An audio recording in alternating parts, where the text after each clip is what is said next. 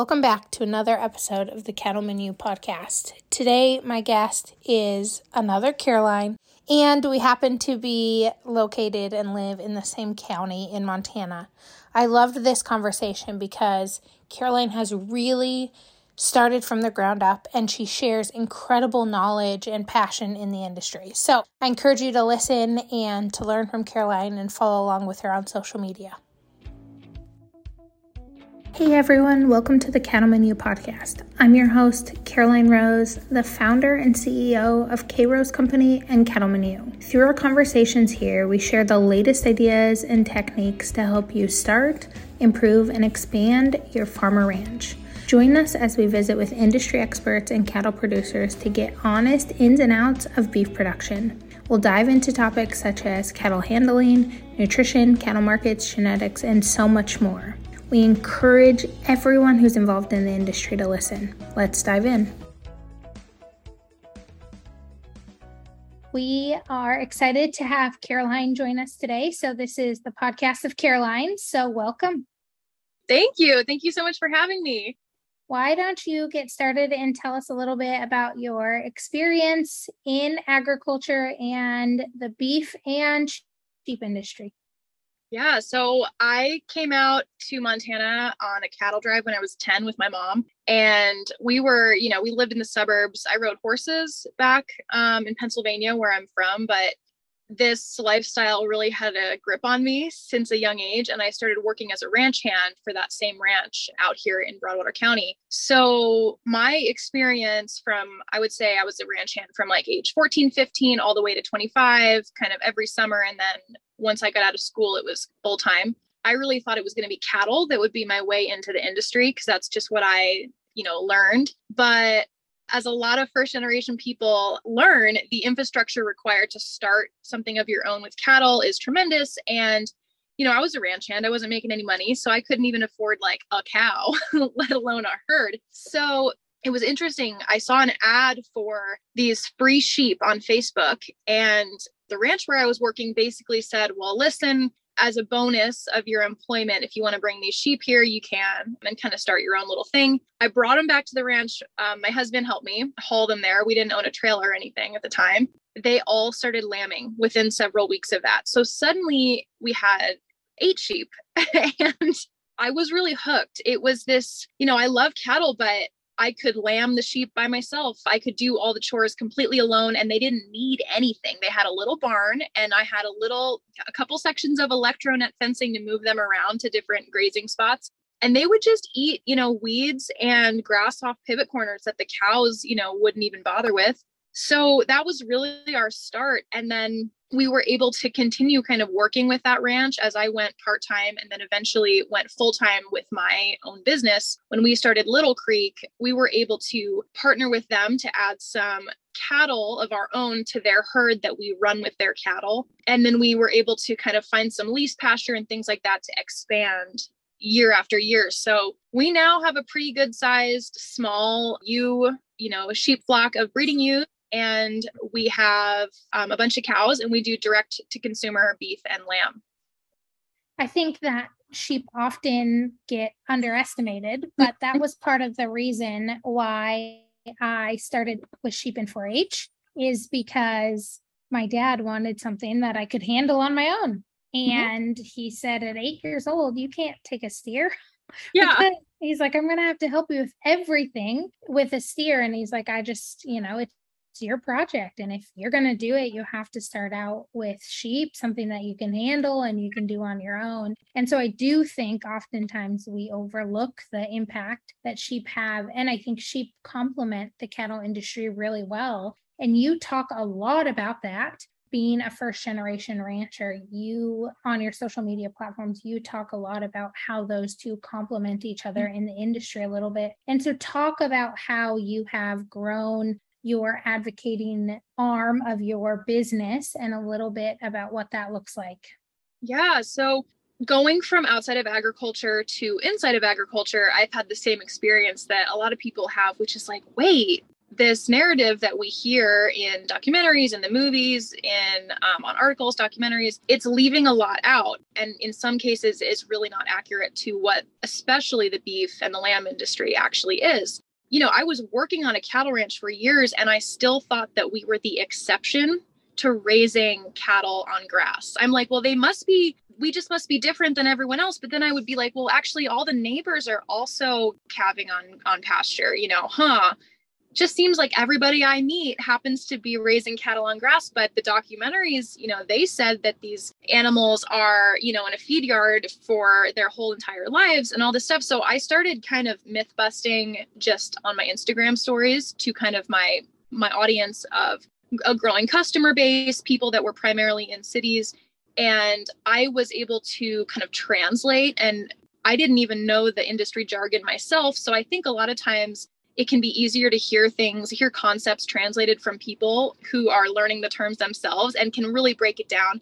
Things that we in agriculture say that are so simple to us, like, oh, he has 20 head of cattle, to someone in the city, they're like, what does that mean? 20 head. So I was breaking down all these terms.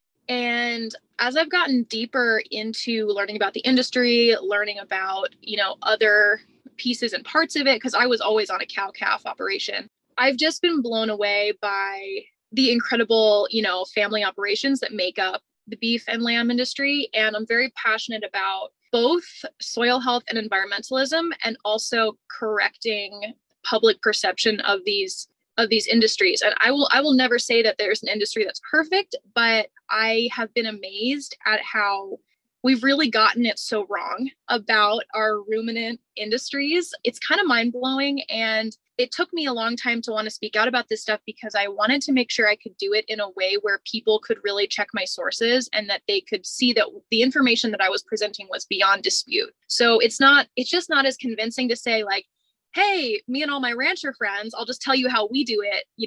The article that you guys just read is wrong. So now when I quote unquote advocate, even though I don't really consider it that, I just consider it presenting facts, I'm always like, hey, so here's how we do it. And this is what the USDA confirms, industry wide, or here's what the EPA says about the percentage of operations that are family owned, things like that.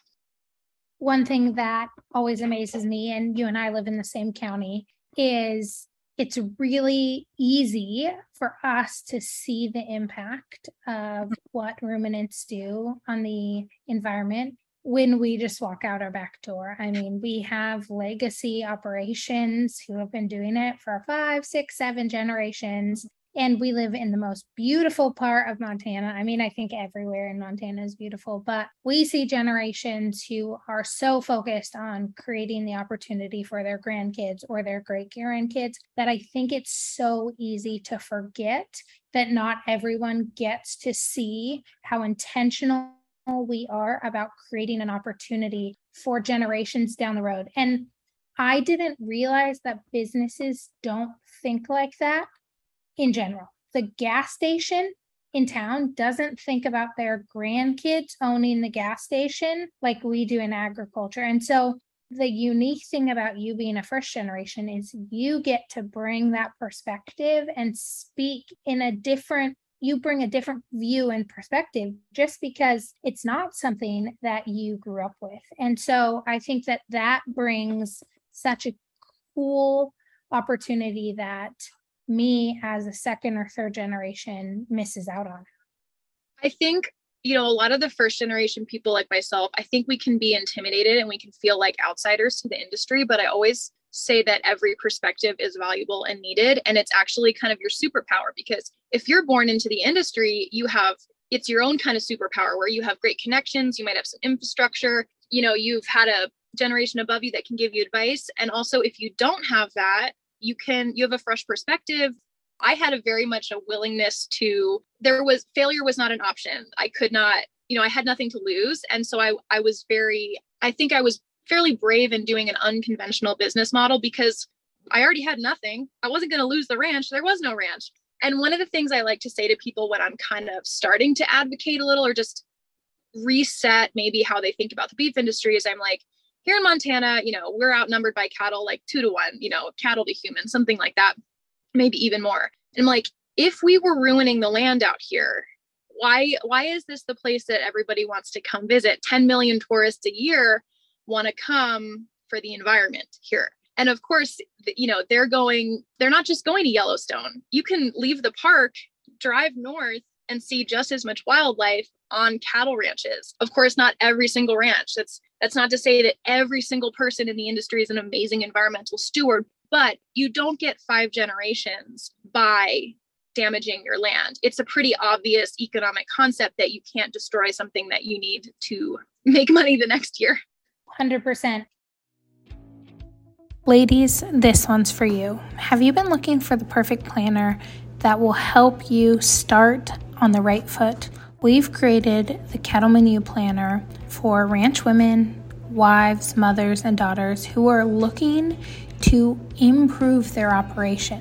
Our planner is packed full of the tools that will help you learn more about ranching, working with others, and knowing yourself. Not only does it include a calendar, but it's also jam-packed full of intentional questions and thoughts and action items to move the needle forward.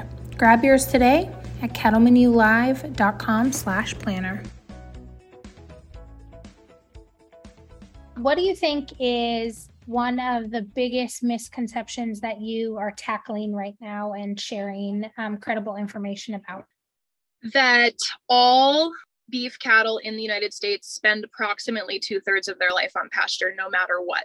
And one of the pieces that I try to push back against is, we call ourselves a regenerative ranch, meaning we're doing like intensive rotational grazing, no added hormones, things like that, no antibiotics, etc. But because we're on social media and we're talking about this stuff, a lot of people will see ranches like us on social media and say, well, you guys must be the exception. Okay, you guys are taking care of your grass, but the rest of the industry must not be.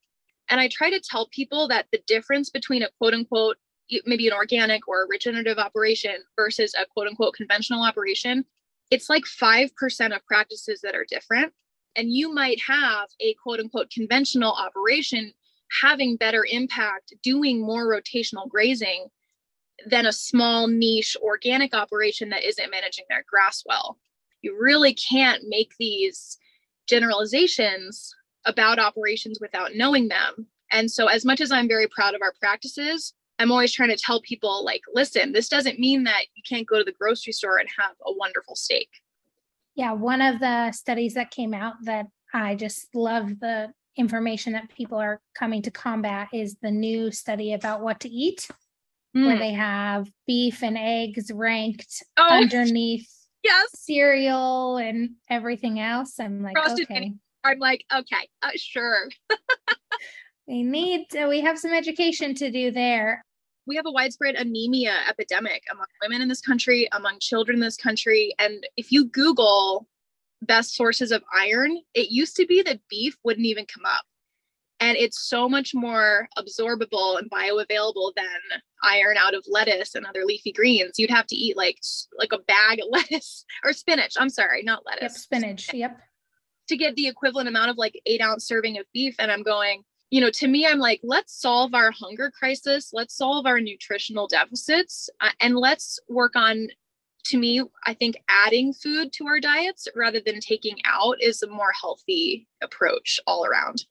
Absolutely. One thing we do on the other side of the county is we feed a lot of potatoes to our cattle, seed potatoes that don't qualify as seed potatoes. And it's one of the coolest things that I get to share with people because they can't go into the seed potato industry and the cattle love them. They will eat them first of anything in a month. And it's one of the best ways that we recycle because they can't go into the industry. The cattle love them. Nothing's going to waste. And so I'm always reminding people that we take that waste, feed them to the cattle. They can utilize them as nutrients. And so it's just this big circle of taking what we're offered and feeding it to the cattle. So I love that. That's a whole piece too. And the dairy industry as well. A lot of dairy cows are getting a lot of their food would otherwise be going to waste. And that's a piece to me of, when we talk about animal agriculture, it's actually minimizing methane because if these food byproducts were left to decompose, they would emit tremendous amounts of methane and it would go to waste. So in a lot of ways, you know this, but if you take animal agriculture out, not only do you have to replace the calories and grow way more food and emit more CO2 to do so, but this food waste now is going to be going to waste and emitting that same methane that people are mad that cows are emitting. It's nuanced. Yes, absolutely. As cattle producers or sheep producers, how do you think we can better communicate about these controversial topics with consumers and also with other producers? Yeah, this is a huge passion of mine, and I think it can be done a lot better. I see some people out there being our own worst enemies and almost coming at it with a very combative, frustrated attitude, which I can understand. I can relate to sometimes when someone asks you a question that is almost insulting, almost implying that, essentially maybe you get a DM where it's like, so I've heard you, ruin the land and abuse your animals, like respond, and that's insulting. People will respond, producers, ranchers, farmers will sometimes treat the public like they're idiots, and they'll speak to them as such. And you might score some points, with your buddies doing that, but you won't win over any minds. And so for me, we really have to meet people where they are and understand that they have these concerns because it's what they've been told by credible sources, and they care about where their food comes from, and that's why they're asking and looking into it. We have to bring compassion to it, and there, have an attitude of like, there's no stupid questions. We have to be transparent.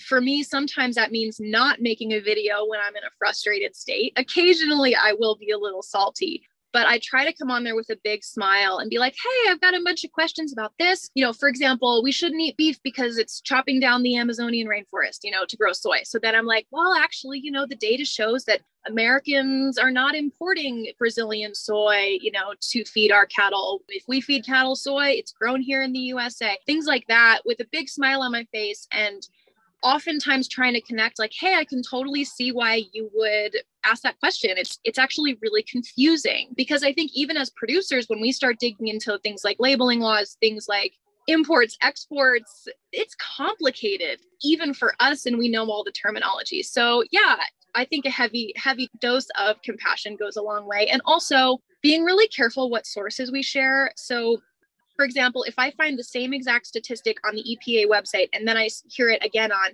beefusa.com, same exact source, I'm going to cite the EPA, because if you're an outsider and you're looking at beefusa.com, you're going to write it off. You're going to go, psh, that's not valid. So really doing governmental sources and peer-reviewed scientific journal sources rather than just articles sponsored by the beef industry, even if they're the same.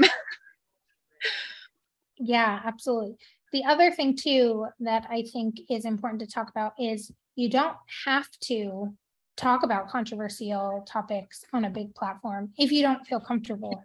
And we feel the need to respond sometimes, but your impact can be just as powerful to the one person in the grocery store, or I know you do smaller group events, but it can be the person next to you at church, or someone sitting next to you at a rodeo who asks a question, or in a small platform, a small group setting.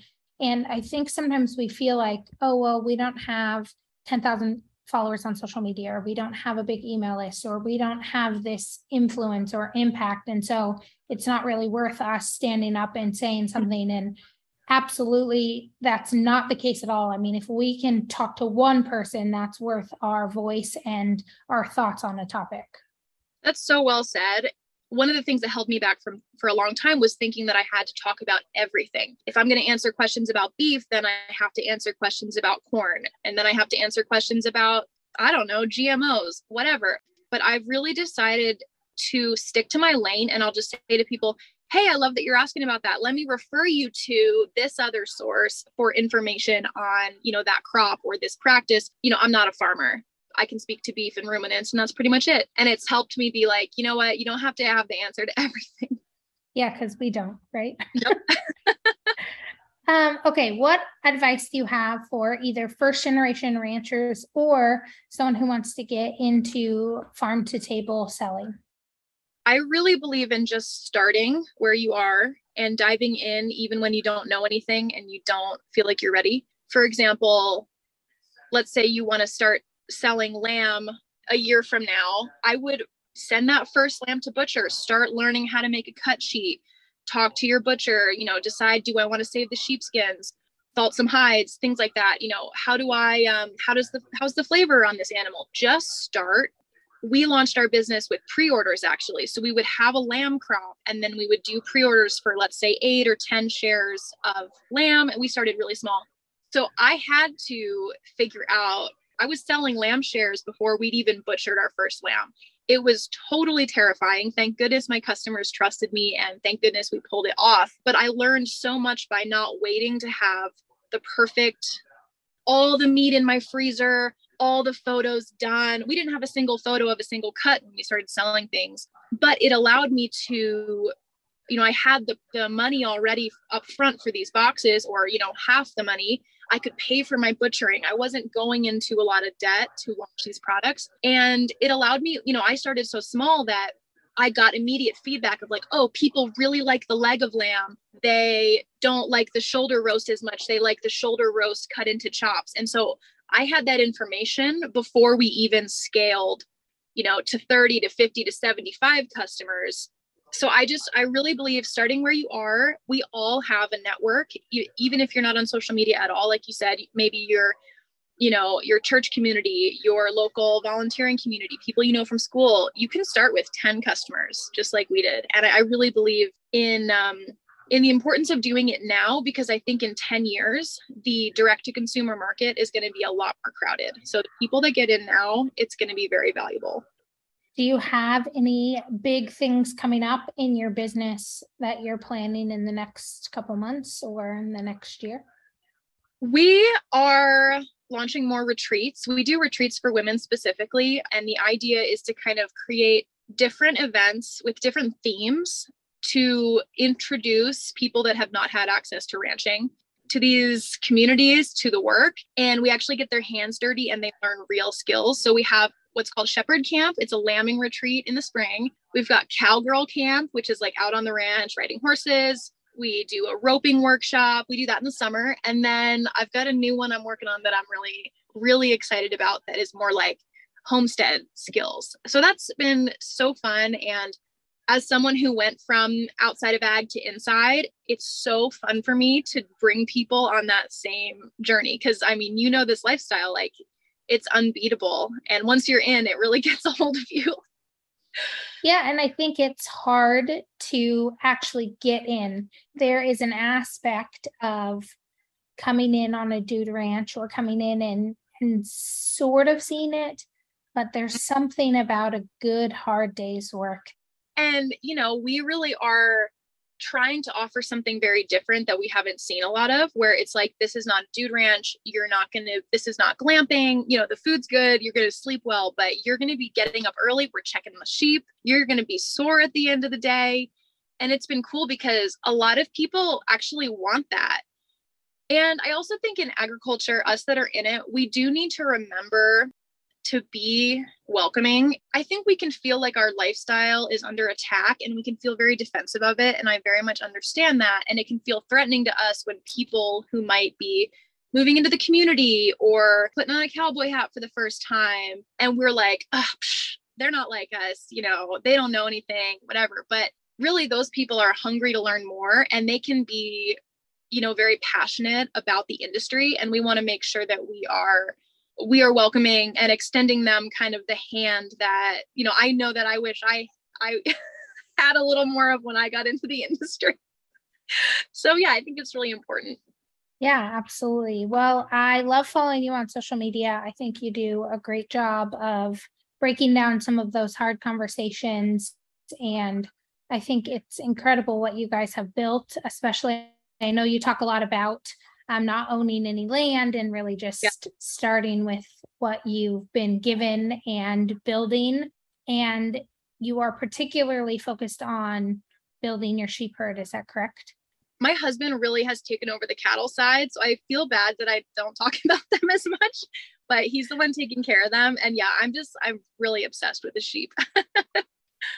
Well, I think I have a soft spot for sheep. And if it was up to me, we would have more sheep. But my dad and brother have something have an opinion on that. So we have definitely more cattle around. But thank you so much for this conversation. I will put all of your information in the show notes, and it was great to chat. And we are certainly cheering you on. Thank you so much for having me. This is the Caroline Club. It's been really fun. Absolutely. Thank you. Have a great day. You too.